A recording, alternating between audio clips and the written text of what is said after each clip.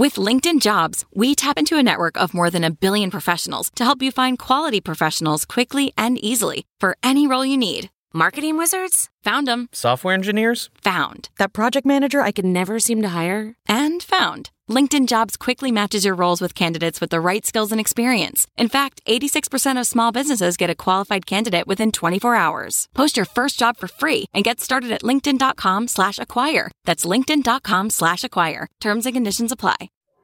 Welcome to Money for the Rest of Us. This is a personal finance show on money, how it works, how to invest it, and how to live without worrying about it. I'm your host, David Stein. Today is episode 443. It's titled 5 Surprising Insights About Stock Indexes and Funds. In 1995, I became an institutional investment advisor. As we structured portfolios, they typically had large cap growth managers, large cap value managers. We would have the same on the small cap side, growth and value managers that invested in smaller companies. In order to determine which managers to recommend to our clients, we met with hundreds of managers per year, and we had a constant stream of investment managers on the stock side, the bond side, and eventually other asset classes come to our office. The first manager I ever met with was Anchor Capital Advisors, based out of Boston. They just celebrated their 40th anniversary. When I met with a manager, I didn't really have any idea what to ask them. They typically would have a presentation book. They would go through their charts. I remember asking a fairly detailed follow-up question about their strategy that required some additional work on their part, and I never heard back. So we didn't ever recommend them as a manager. I loved meeting with managers. I was intrigued by both growth style managers and value style managers, and they were represented both styles in our investment portfolios. I would follow their stock picks. Sometimes I would parrot their stock picks. Often it wouldn't go very well. After about 6 or 7, 8 years of doing that, I decided, well, what if we manage money by taking the high conviction stock picks of our top managers on our recommended list and put together a portfolio? Each manager's top 10 holdings. This was more of a small to mid-cap style portfolio. And I back-tested it. I got the ideas, and I spent several months going through a back test to verify that the best ideas from our top managers would generate excess return. And then we could structure portfolios, model portfolios, or actual portfolios, and manage assets in this way. It didn't work. There wasn't any excess return. And that was incredibly frustrating to me because potentially that meant we weren't very good at our job in selecting managers. After spending more time figuring out what was really driving it, I realized that in structuring this portfolio, I was using Barra software to optimize it and to reduce the tracking error, which is the deviation that a portfolio has relative to a benchmark. And the way that you reduce tracking error is you add additional holdings or you reduce weights in particular holdings. And I had reduced the tracking error too much to around, I believe it was 2 to 3% tracking error, and effectively neutralized any bets in the portfolio, style bets, factor bets, value, yield. And so I just had a portfolio that was made up a number of holdings, about 100, that closely approximated the index and underperformed the index net of fees. It was at that point I thought, well, what if we structured a portfolio in a similar way but using ETFs, which had only been around for a few years, and then we could allocate to those factors that were most attractive, be it value, growth, yield, or other elements. That back test worked. Partner and I put up some funds to begin starting a track record. Track record did well. We attracted clients and eventually grew that investment product to over $1 billion in assets, mostly certainly capital appreciation, but also new clients. In order to do the research, though, we needed a tool to determine which segment of the stock market and the bond market was most attractive. And it was at that point that we retained Ned Davis Research. This was an institutional research firm that had some, for example, small cap value charts to be able to see the historical valuations, growth, and many, many other charts. Ned Davis, the founder of that firm, is 77 or 78 years old. he still goes to the office, I believe, a couple times a week, going through hundreds of charts. It's how he views the markets. And it's very much how I view the markets in terms of managing my own portfolios and as we provide some model portfolio examples on Money for the Rest of Us Plus.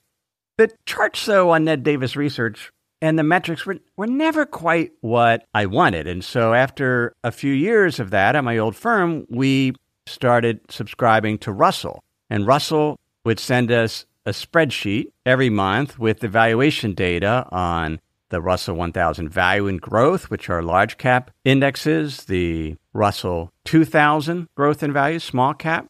I believe it was primarily domestic. They didn't have non-U.S. as part of that service. But the point is, for many years, I was trying to get better data, better graphs, better ways to analyze the market, to see where it was by various metrics, such as the price-to-earnings ratio, the dividend yield, the price-to-cash flow, relative to its average. And this has been a several-decade search. It's been an ongoing frustration since I left my advisory firm. I continued with Ned Davis Research. I paid it out of my own pocket there for a couple years before we launched Money for the Rest of Us. But the data was just never quite what I wanted. Until a month ago, when we launched Asset Camp.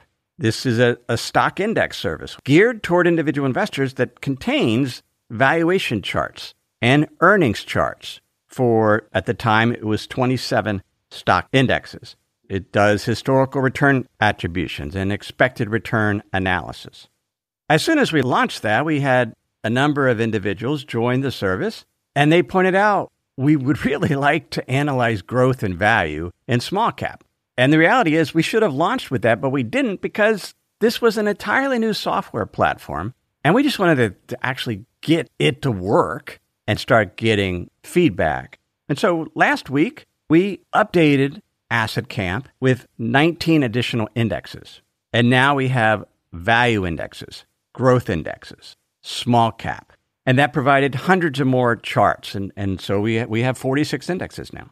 And in some ways, it's a cliche, but I feel like a kid in the candy store because I can analyze growth, value, mid-cap, small cap like I have never been able to do before. Just be able to see the picture, to see where markets are. And in this episode, I want to share 5 insights I've learned from spending time with these charts and attribution tables.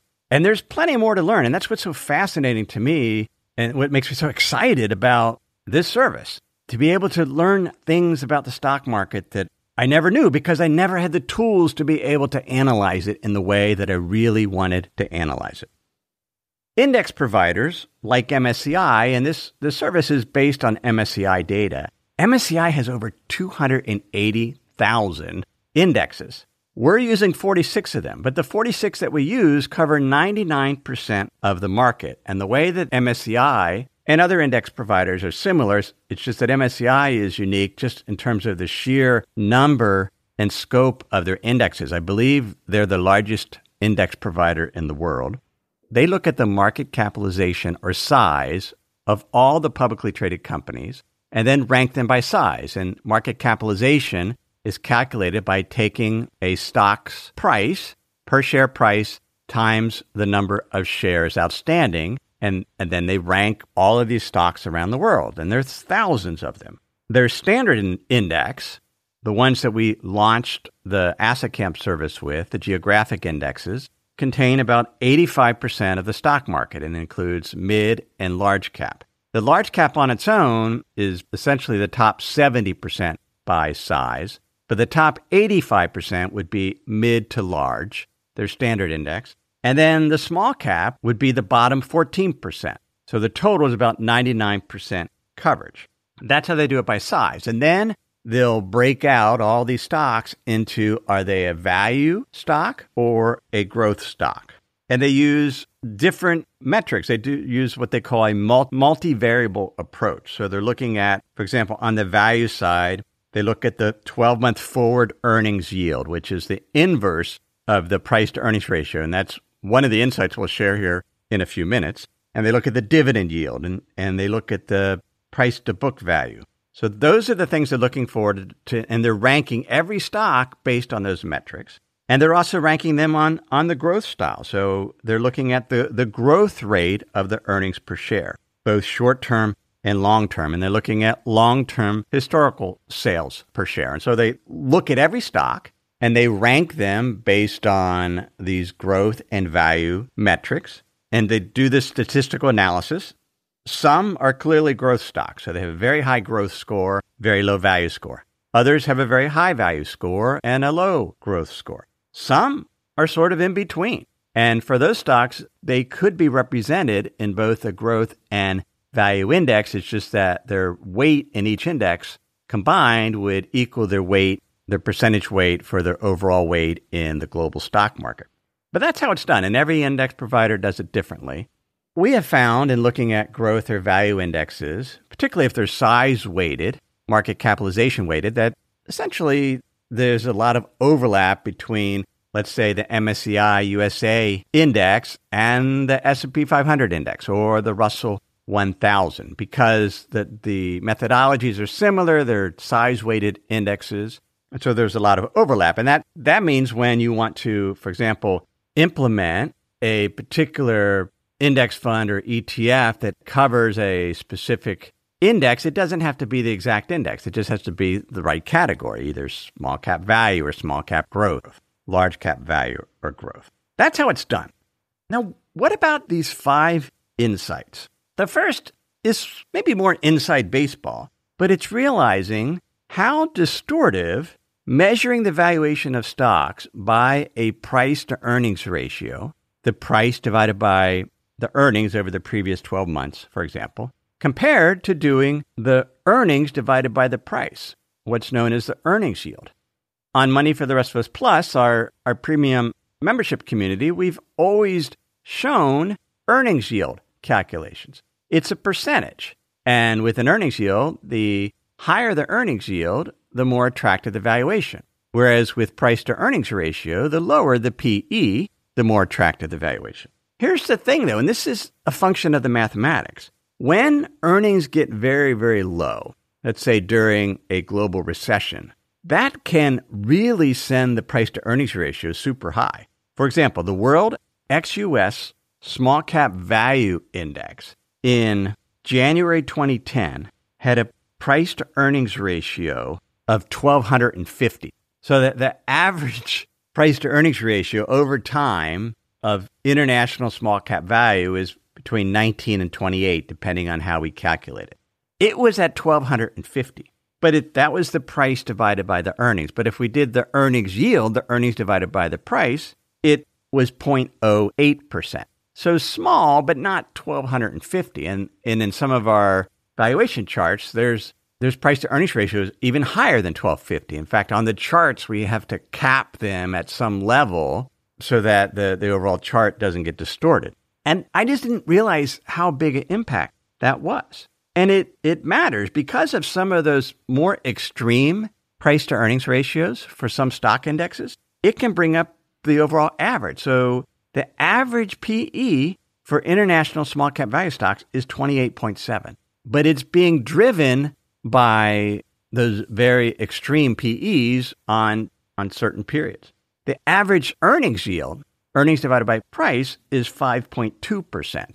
And if we do the inverse of that, effectively, if we take the average earnings yield and convert it to a price to earnings ratio, we get an average PE of 19. And that's where I say, well, the range goes from 19 to 28 based on how you calculate it. If we calculate or if we derive an average price to earnings ratio for international small cap value, it's 19. But if we actually use the PEs to calculate it, it's 28. That was a surprising insight. And it's why I think using earnings yield on a trailing 12-month basis and on a forward-looking basis based on analyst estimates is actually, to me, more intuitive. It takes a while to get used to, but it's more intuitive because you don't get the extremes, but you can still see how many, for example, standard deviations, how far away a particular observation is from that average. So that was the first insight. The second insight is that earnings are much more cyclical than I realized. And again, that insight comes from actually seeing a chart. Some of the charts that we show on Asset Camp is we show trailing 12-month earnings forward-looking earnings, but we also show the actual earnings themselves for the index over time.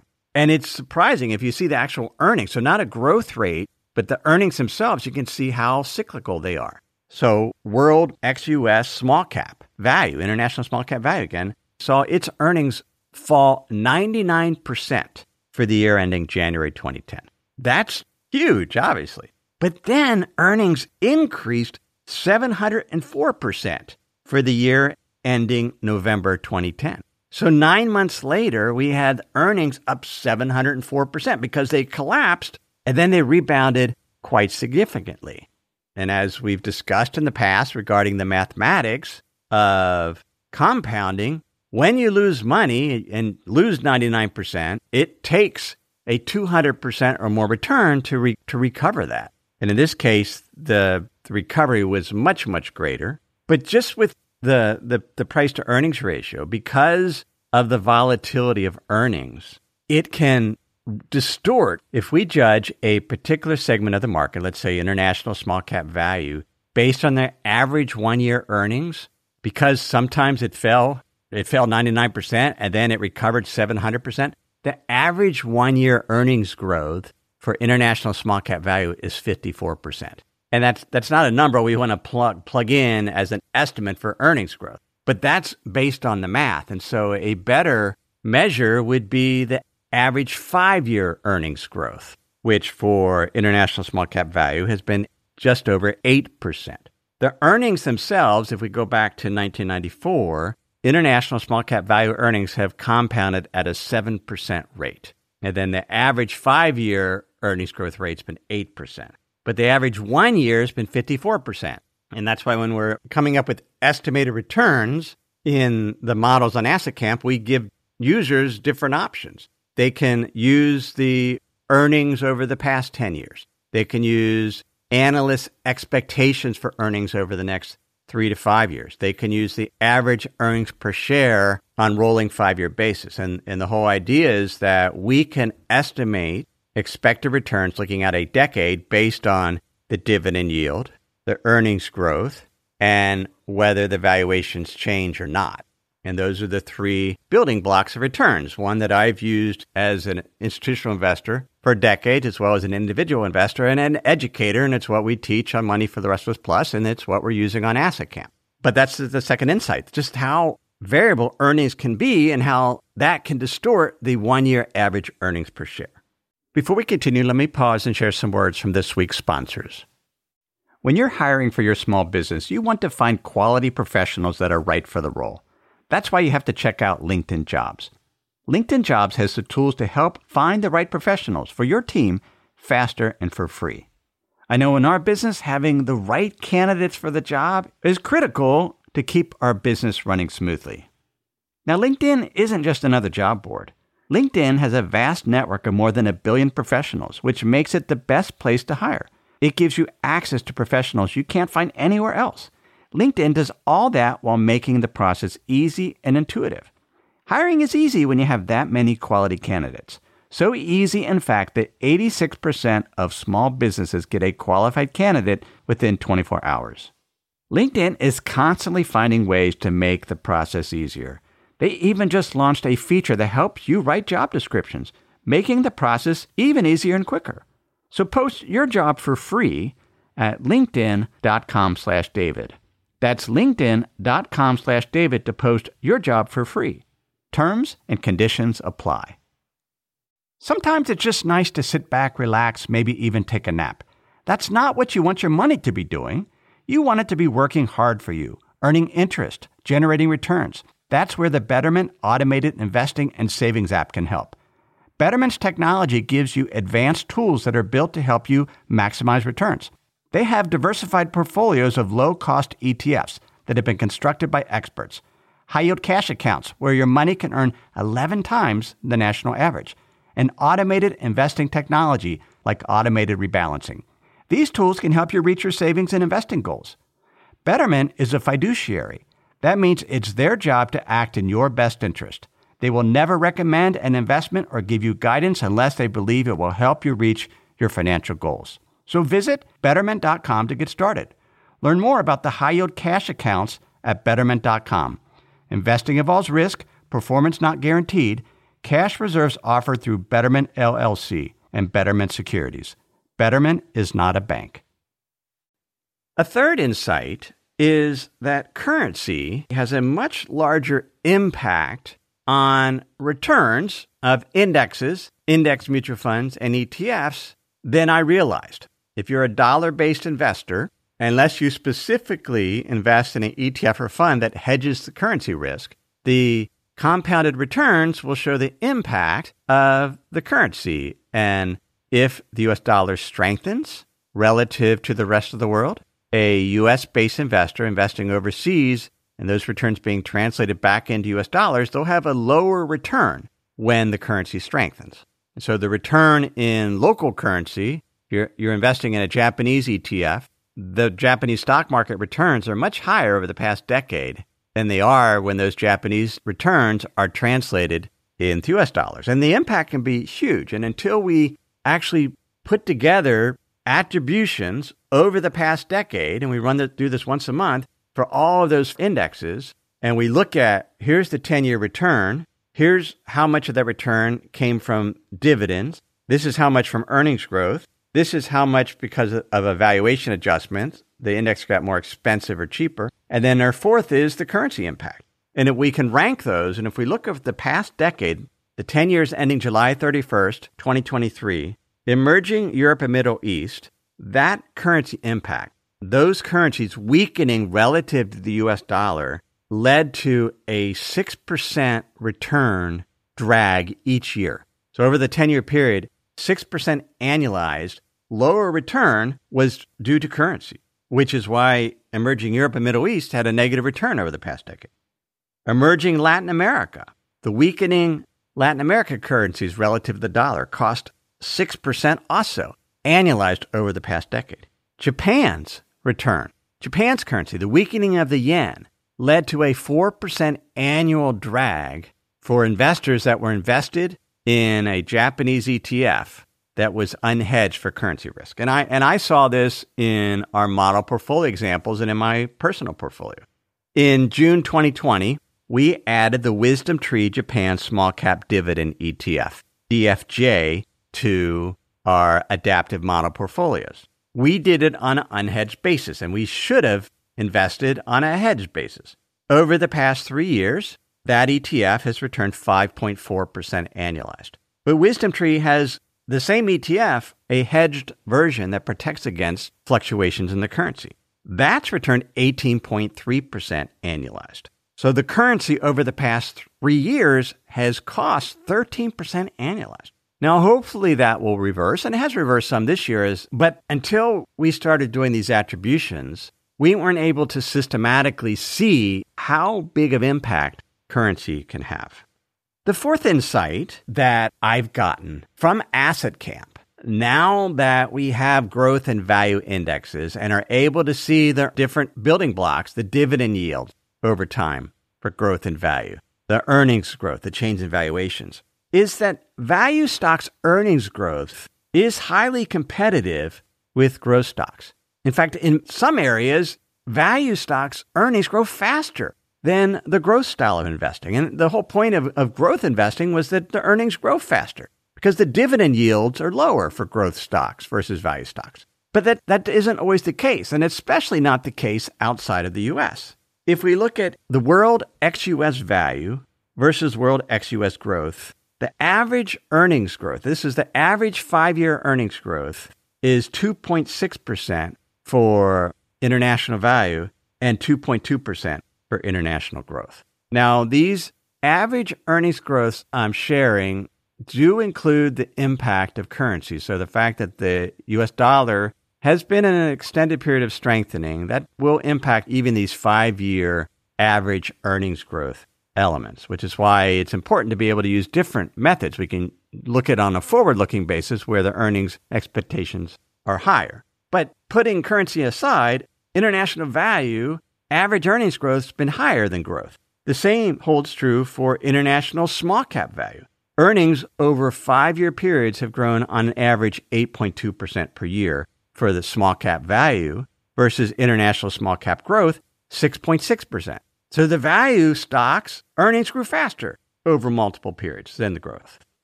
The same holds true for emerging markets value. The average 5-year earnings growth for emerging markets value has been 4.2% versus 2.9% for emerging markets growth. And again, that includes the impact of the strengthening dollar.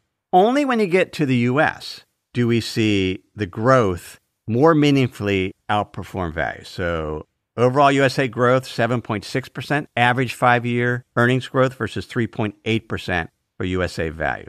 For mid-cap and small-cap, growth for both of those has been around 9.5%, average 5-year earnings growth for mid-cap growth and U.S. small-cap growth. And it's been around 6.6% annualized for mid-cap value and U.S. small-cap value. That's over average 5-year periods. What's interesting, though, it really depends on the time frame. So if we look at the most recent decade, and we can rank on Asset Camp all the different indexes we can rank them by dividend yield, earnings growth, valuation adjustment, the currency impact, the returns, the beginning or ending price to earnings ratio. But if we rank those 46 indexes by the average earnings growth over the past decade, the first growth index is in spot number 10, and that's World ex-USA small cap growth. It had nominal earnings growth of 8.4% over the past decade. That's an annualized number. The index with the highest nominal earnings growth over the past decade was World ex-USA small cap value, 12% annualized earnings growth over the past decade. Emerging Latin America also had just over 11%. International small cap, 10.6%. U.S. small cap value, 9.1%. And there are a number of other indexes, but the actual growth indexes are further down the list. Again, reinforcing that fourth insight, that value styles don't necessarily have lower earnings growth than the growth style, which is why investing in value or overweighting value can be so profitable over the long term, because you get the dividend yields, which are in many cases twice as high, 3-4 times as higher dividend yield with the value indexes than you get with growth. And then if the actual earnings growth of the value indexes is competitive and you get a lower valuation, that's what leads to value outperforming growth over the long term, which brings up our fifth insight. Value isn't dead.